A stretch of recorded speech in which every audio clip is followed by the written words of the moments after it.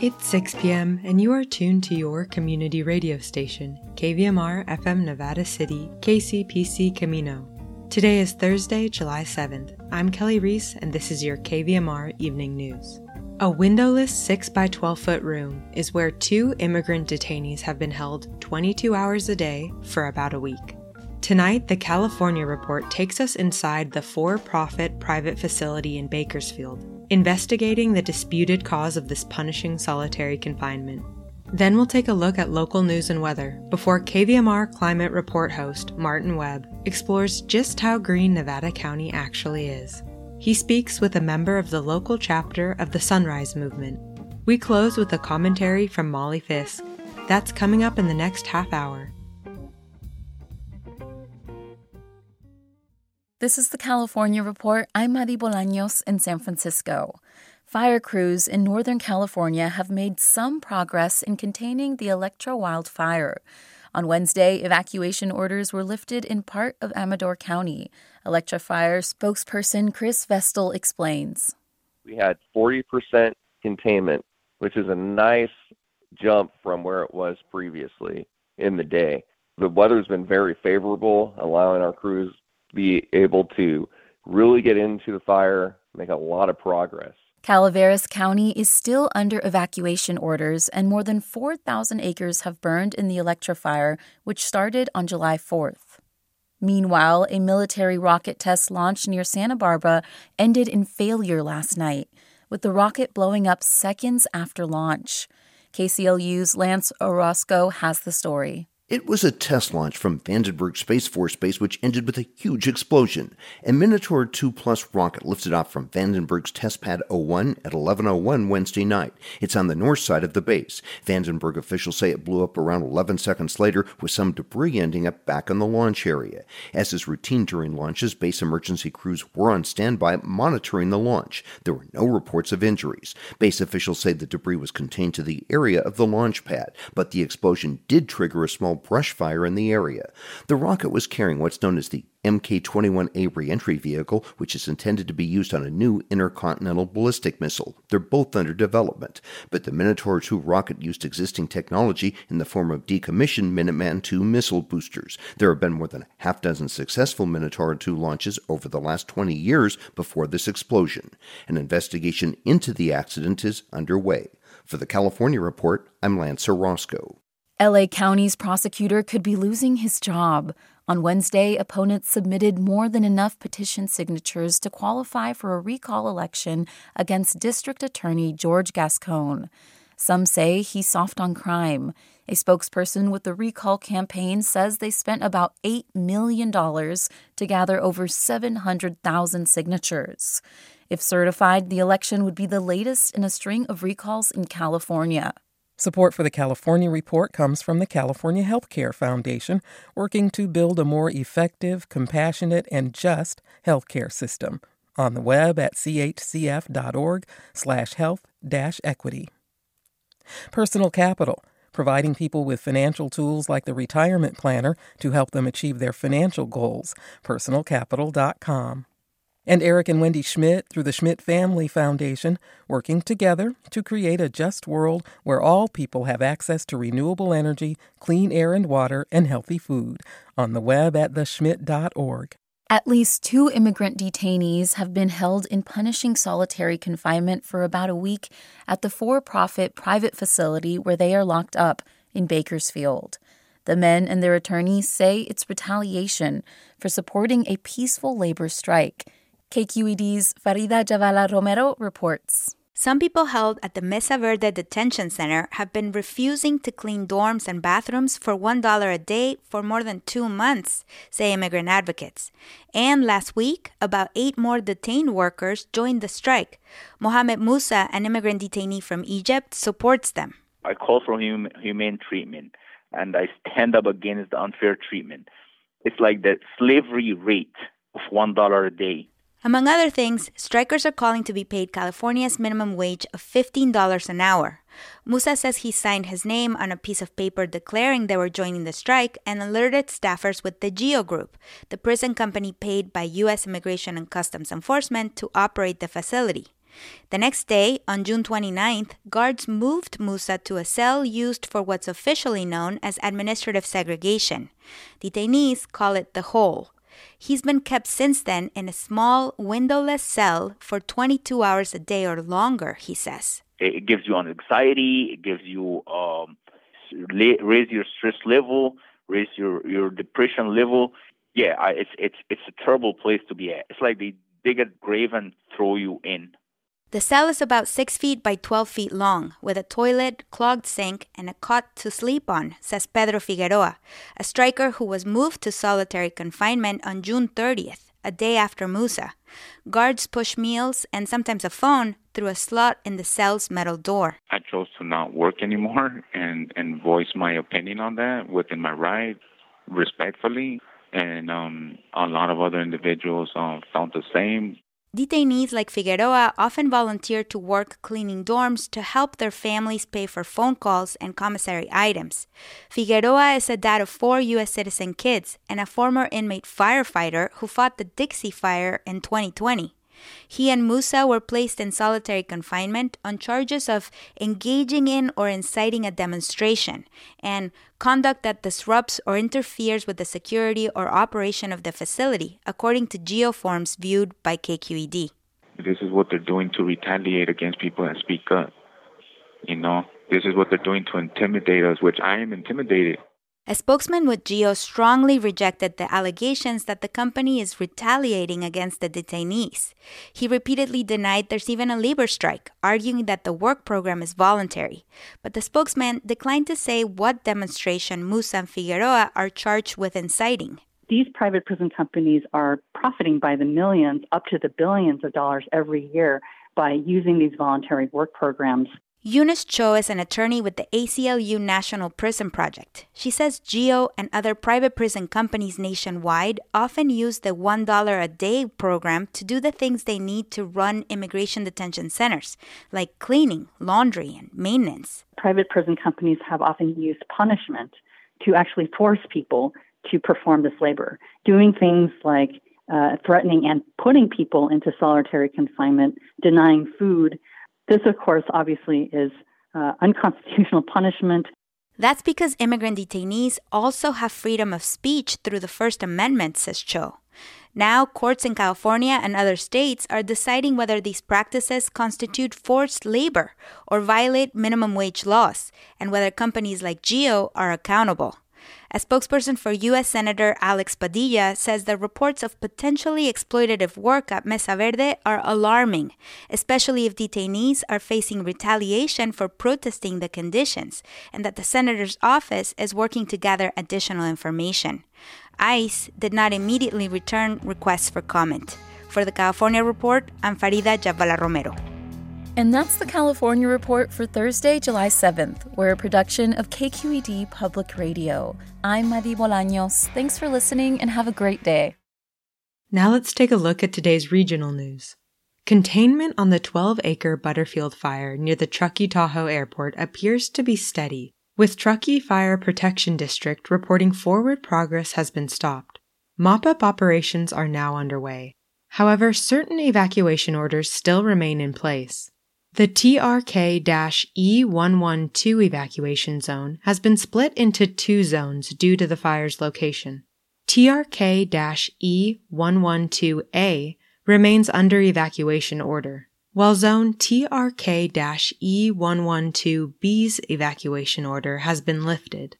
You can go to community.zonehaven.com for visual guidance on the borders of this split zone. The Truckee River Legacy Trail will remain closed as well. Wednesday, we reported on Southern Californian radio personality, former spokesperson for the failed Gavin Newsom recall campaign, and previous candidate in the June Board of Equalization District 4 primary race, Randy Economy's request for a manual recount in the Nevada County Clerk Recorder Registrar of Voters race. The request was filed on behalf of Clerk Recorder Registrar of Voters candidate Jason Tedder. Today, a letter from the Nevada County Elections Office detailed a cost estimate for the recount. The total, which is to be paid by the individual requesting the recount, is $82,728.06. This final version of the cost estimate calls for approximately 38 days of counting. As stipulated in the state's election code, the more than 33,000 Nevada County ballots must be counted by hand by a 4-person recount board under the supervision of an outside appointed recount manager. Ubinet reports that the Board of Supervisors is considering appointing Placer County Registrar of Voters Ryan Ronco as the recount manager. The 904-acre Rice's Fire, burning 8 miles southwest of North San Juan in Nevada County, is now 98% contained, with minimal fire behavior. Ubinet maintains there is minimal threat and risk to any life, property, critical infrastructure, and cultural resources at this point in the incident. As reported Wednesday, Organ Creek Day Use Area's closure due to the Rice's Fire has been lifted. However, South Yuba River State Park and parklands in the vicinity of Rice's Crossing Road, Cranston Road, and Truce Trail all remain closed. Turning our attention to local weather and your air quality index. For those in Grass Valley and Nevada City, tonight mostly clear with a low around 57. Friday, sunny skies with a high near 85. Current air quality is good with an AQI of 21. Friday's air quality is good with a potential AQI of 27. In Truckee and Lake Tahoe, tonight widespread haze before midnight, a low around 42. Breezy, winds could gust as high as 20 miles per hour. Friday, sunny with a high near 75. Current air quality is good with an AQI of 4. Friday's air quality is good with a potential AQI of 32. And in Sacramento and Woodland, tonight mostly clear with a low around 58. Friday, sunny with a high near 94. Current air quality is good with an AQI of 3. Friday's air quality is good with a potential AQI of 19. You're listening to the evening news on KVMR.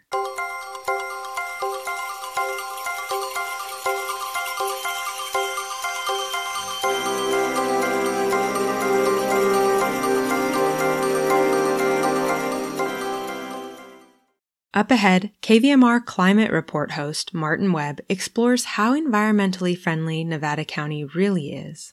What climate-aware policies and procedures are on the books in our local governments? And who's spearheading the movement to change this? The answer may surprise you. Hi, this is Martin Webb, host of KVMR's Climate Report, airing every second and fourth Thursday at 6:30 p.m. following the KVMR Evening News, with some local reporting for the news desk. Today, I'm joined by Jonah Platt, a community member who is spearheading the local Nevada County chapter of the nationwide Sunrise Movement.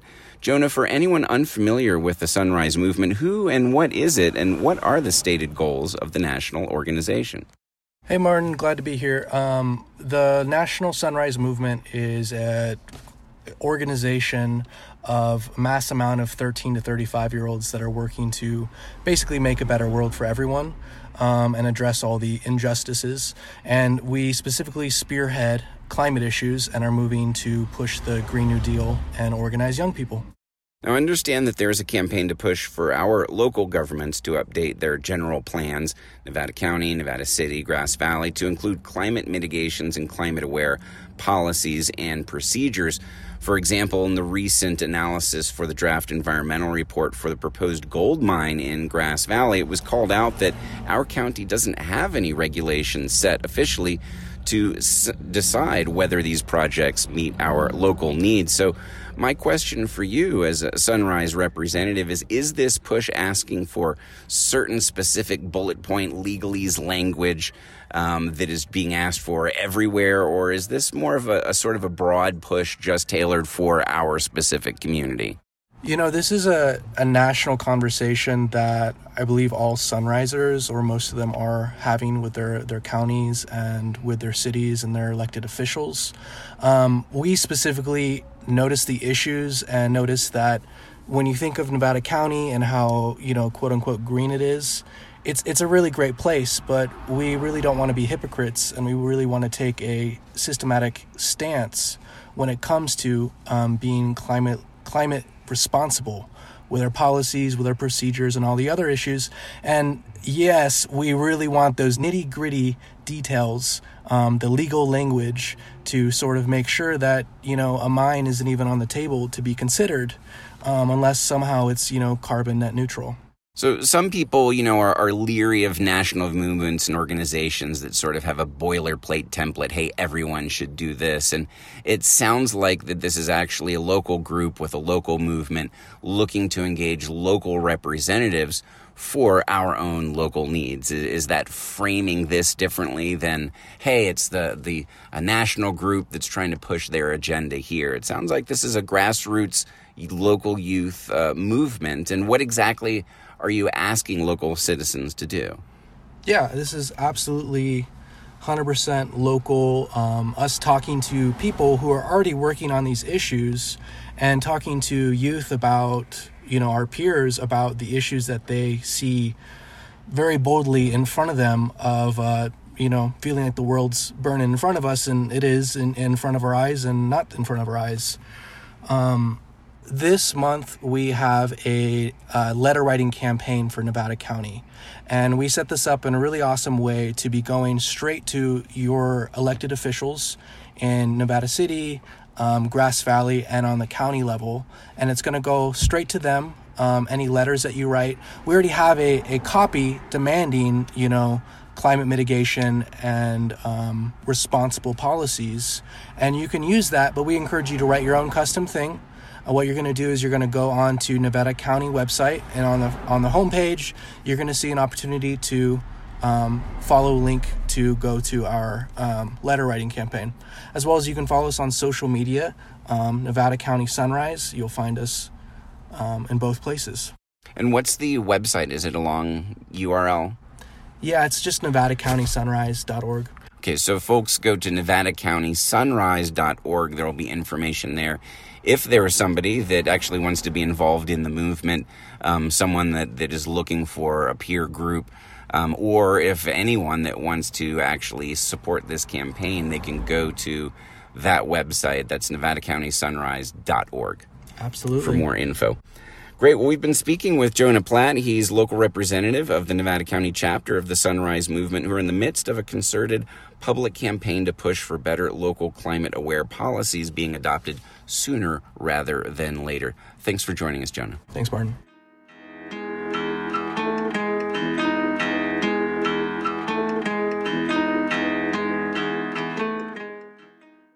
And now, a commentary by Molly Fisk. Molly Fisk, Observations from a Working Poet. This week, I'm going to do something for the last time. I'm not retiring, I'm just stopping. Most poets don't retire, partly for money reasons, but partly because the most creative years for artists are their 70s and 80s. Plus, when you love what you're doing, why would you not do it? Making something out of thin air is incredibly enlivening. I'm about to turn the age my mother was when she died, 67. The day after she died of ovarian cancer, I began teaching a writing class for cancer patients at our local hospital. I thought of canceling that first Writing to Heal session on the grounds of bereavement, but then decided if I began to cry, I would at least be around people who understood. That was 22 years ago.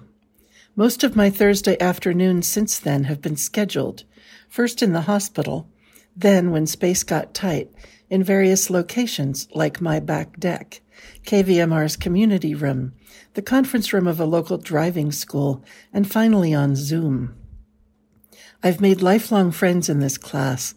I've kept people of vastly different political views from fighting. I've watched remission, hair loss and regrowth, births, marriages, divorces, and 17 deaths. I've been thinking of stopping for a couple of years, but never quite did. Then in May, on the anniversary of my mom's death, I thought suddenly, wait a minute, 22 years? Enough is enough. I need my own time now to see what will happen. None of my current participants is at death's door, and they're expressing good wishes for my next adventure. I'll give them my phone number, but I'm betting they won't need it. Long ago in business school, I heard some good advice. Do your best work, but don't become indispensable. There are other writing teachers in the world and other ways to boost your immune system besides my kind of expressive writing. One of these days, preferably not this year, I am going to die. And while of course I hope people will miss me a lot and read some of my poems, I don't want anyone so bereft they can't keep going. Keeping going is the name of the game, with cancer and writing and cold water swimming and everything else. But it's important also to look at where you're going and why. Teaching this class is too routine after 22 years to surprise me. I need surprising, or I'll turn into an old lady who just watches Swedish police shows on TV. Heaven forbid. I can feel something stirring in my writer's mind, a new idea or project, but it's at the tadpole stage. I can't really grasp it. This is one of the best and most mysterious parts of being a writer, waiting for what's next to rise to the surface. I need, a lot of open time to make this possible. It's a little like fishing, the still water at 5 a.m.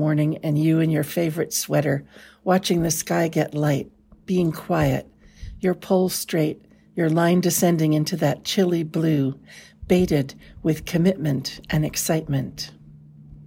If you were ever in my Writing to Heal class, or worked with us at the hospital, or are the anonymous couple who funded my teaching for all these years, from the bottom of my heart, I thank you.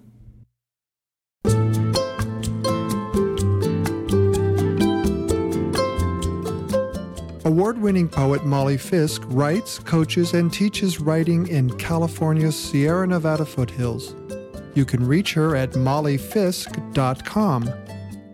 This program is produced at the studios of KVMR-FM, Nevada City, California. Funding is provided by Harmony Books of downtown Nevada City and KVMR with support from the Corporation for Public Broadcasting.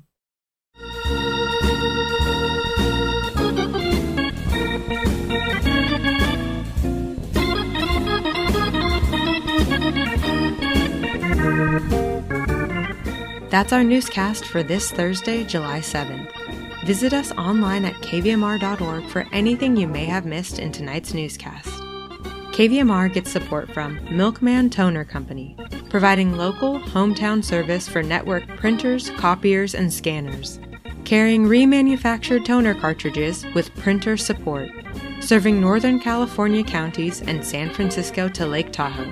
MilkmanCompany.com. And Mercury Cleaners and Drapery Service, a family-owned, full-service, eco-friendly dry cleaning, drapery, and laundering service since 1971, with locations in downtown Grass Valley on South Auburn Street and on Plaza Drive in the Brunswick Basin. MercuryCleaners.net. Keep it tuned to your community radio station. At 6:30, Soundings 22 is live. Tonight, host Al Stoller speaks with Tahoe National Forest Forest Fuels Officer Terry Lim about wildfire. Then, Al encourages his listeners to look up, to explore what the sky is doing. At 7, we have Democracy Now! With host Amy Goodman. The KVMR Evening News is produced by KVMR News Director Claudio Mendoza. As always, thanks for tuning in. I'm Kelly Reese, signing off. Join us Friday at 6 for another edition of the KVMR Evening News.